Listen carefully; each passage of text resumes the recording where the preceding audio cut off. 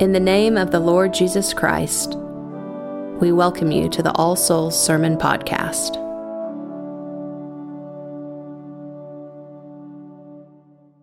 In the name of the Father, and of the Son, and of the Holy Ghost. Amen.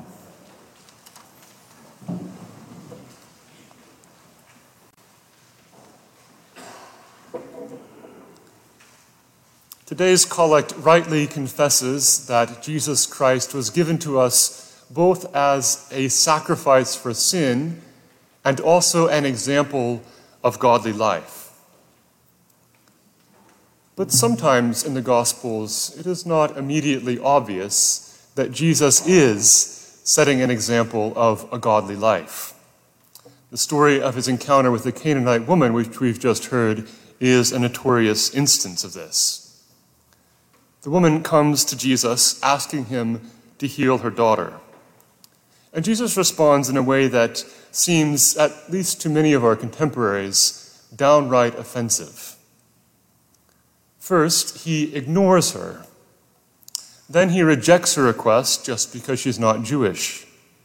And to top it all off, he apparently insults her. It's not fair to take the children's bread and throw it to the dogs, he says.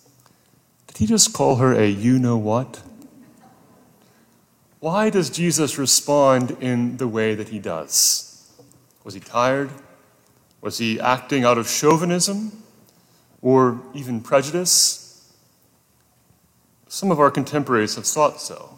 So can we understand his response as holy? What in the world is going on in this story? Well, let's take a closer look to see what we can see. Notice first where the story takes place. It takes place in the district of Tyre and Sidon, that is, in Gentile territory, specifically in Phoenicia, part of the Roman province of Syria. And it's not at all clear what Jesus is doing there at all, particularly given his later insistence that his mission is limited to the house of Israel.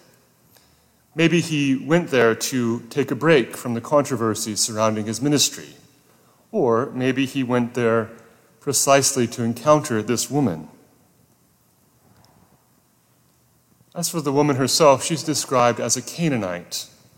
And the Canaanites were, of course, the ancient adversaries of the people of Israel. And so this description not only labels her as a Gentile through and through, it also flags the underlying ethnic tension. Indeed, tensions between the Jews and Gentiles were particularly high in that very region. Josephus, the great Jewish historian, reports that the Tyrians were bitter enemies of the Jews, carrying out anti-Jewish pogroms as early as the 1st century BC.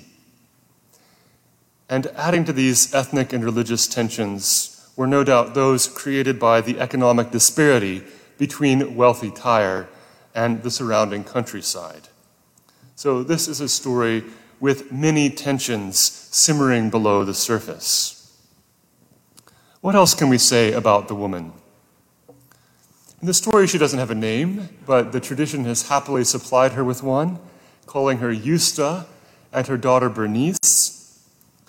Whatever their names or social status, though, the narrative makes clear that she is a woman deeply concerned for the welfare of her child. Her daughter is afflicted with a mysterious and troubling ailment, grievously vexed with the devil, and she will do anything that she can to find a cure.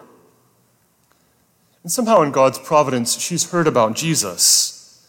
Somehow she knows that he is rightly addressed as Lord and as the Son of David. And so she comes to him, and she begs him to have mercy on her and heal her daughter. But he answered her not a word. He ignores her. She, though, is undeterred, and she continues to cry out so persistently that the disciples beg Jesus to just give her what she wants so that she goes away and stops bothering them. And in response, Jesus says that he was sent only to the lost sheep of the house of Israel, so refusing again to help her.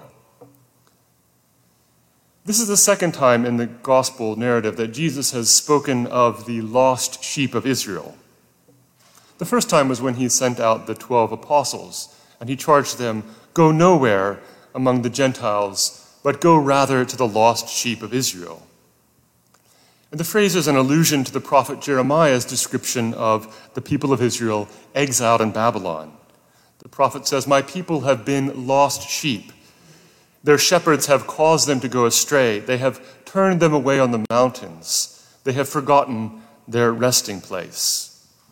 And when Jesus says that he was sent only to the lost sheep of the house of Israel, he's making it clear that his primary mission is to rescue and restore the straying people of Israel.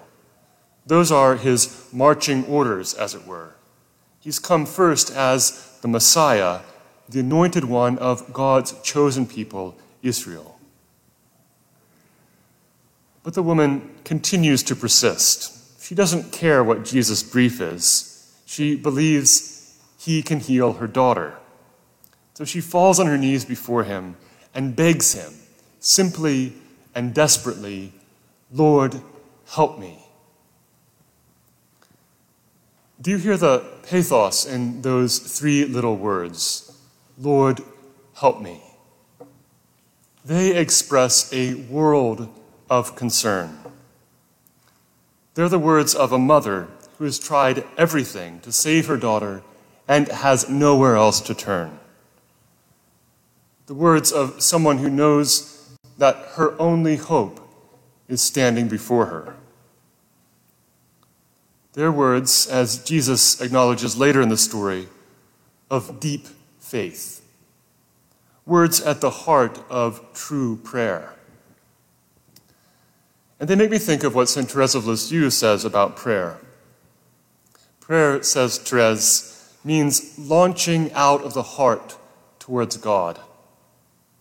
It means lifting up one's eyes, quite simply to heaven, a cry of grateful love from the crest of joy or from the trough of despair. It's a vast supernatural force, she says, which opens out my heart and binds me close to Jesus. Lord, help me, the woman says. But as so often happens when we pray, her request seems to be rejected. Jesus' response, at face value anyway, is not exactly encouraging. It is not meet to take the children's bread and to cast it to dogs, he says. And here we return to the question with which we began. Why does Jesus respond like this? On the one hand, his language echoes what he says elsewhere. Do not give what is holy to the dogs. Do not cast your pearls before swine. On the other hand, here, it's interesting to notice that Jesus uses the diminutive form of the word for dog. It's a word which might better be translated as little dog or doggy, which conjures an image of a house dog. Not exactly the equivalent of our beloved canine companions, to be sure, but certainly not a mangy, flea-ridden street dog scavenging among the trash. And if a little house dog, then perhaps not an unwelcome stranger, but someone already a member of the household. Christ's words, in other words, leave open the door through which the woman steps with such wit. Yes, Lord, she says, yet even the dogs eat the crumbs that fall from their master's table. So maybe we can say that Jesus is setting up her response, intentionally giving her what she will need to set the rhetorical trap into which he will gladly step. In short, to see Christ's response as prejudiced in some way is an overly hasty conclusion, a failure of imagination. And if we start with the conviction that what Jesus says and does just is good and beautiful and true, and is so definitively, then we'll have the patience to look long enough to discern the compassion and the mercy in his response to her. Let me put it a little bit differently. What if we started from the end of the story? From the fact that Jesus does give the woman what she wants, that he heals her daughter. What difference might that make? What if we assume that all along he wants to give her the good thing that she seeks? What if he is towards her as God is towards us when we pray? Sometimes silent, sometimes maddeningly elusive, sometimes apparently indifferent or unfair, but actually always and forever for us, always giving good things to those who ask. What if the Canaanite woman embodies Jesus' teaching about persistence in prayer? After all, she asks and seeks and knocks, and he opens. She asks for bread, and he does not give her a stone. He gives good things to her. He is, after all, the one who says, "My house shall be called a house of prayer for all peoples." This way of seeing the story has the virtue of being consistent with the rest of Matthew's gospel. From beginning to end, the story of Jesus includes the Gentiles. At the beginning of Matthew's gospel, the genealogy of Jesus includes 4 women, all of whom were reckoned as foreigners: Tamar, Rahab, Ruth, and Bathsheba, the wife of Uriah the Hittite. At his birth, the Magi from the east come to worship him. Jesus begins his ministry in Galilee of the Gentiles, fulfilling Isaiah's prophecy of light dawning on the nations. When a Roman centurion recognizes his authority, Jesus says he has not found such faith even in Israel. He marvels in our story at the faith of the Canaanite woman, and at the culmination of his earthly ministry, he sends his disciples to make disciples of all nations. And all of this matters enormously for us. I think perhaps all of us here this morning are Gentile Christians. And so the story of the Canaanite woman is our story. Her story is a forceful reminder of the mercy of God in including us Gentiles in the covenant that God has made to his people Israel. It's a reminder that God's salvation is given, as St. Paul says, to the Jew first and also to the Greek. That we as Gentile Christians are, to use Paul's imagery, like wild branches grafted onto a cultivated olive tree.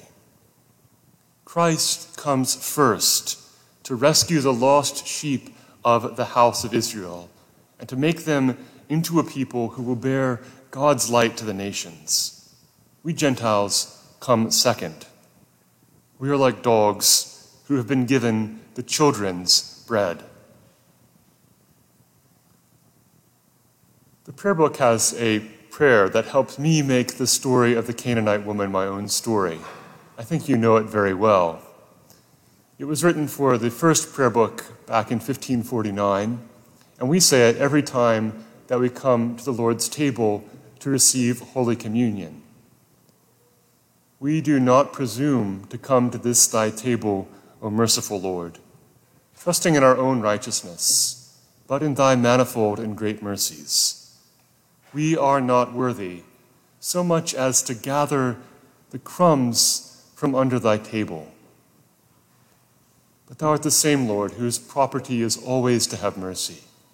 Grant us, therefore, gracious Lord, so to eat the flesh of thy dear Son, Jesus Christ, and to drink his blood, that we may evermore dwell in him, and he in us.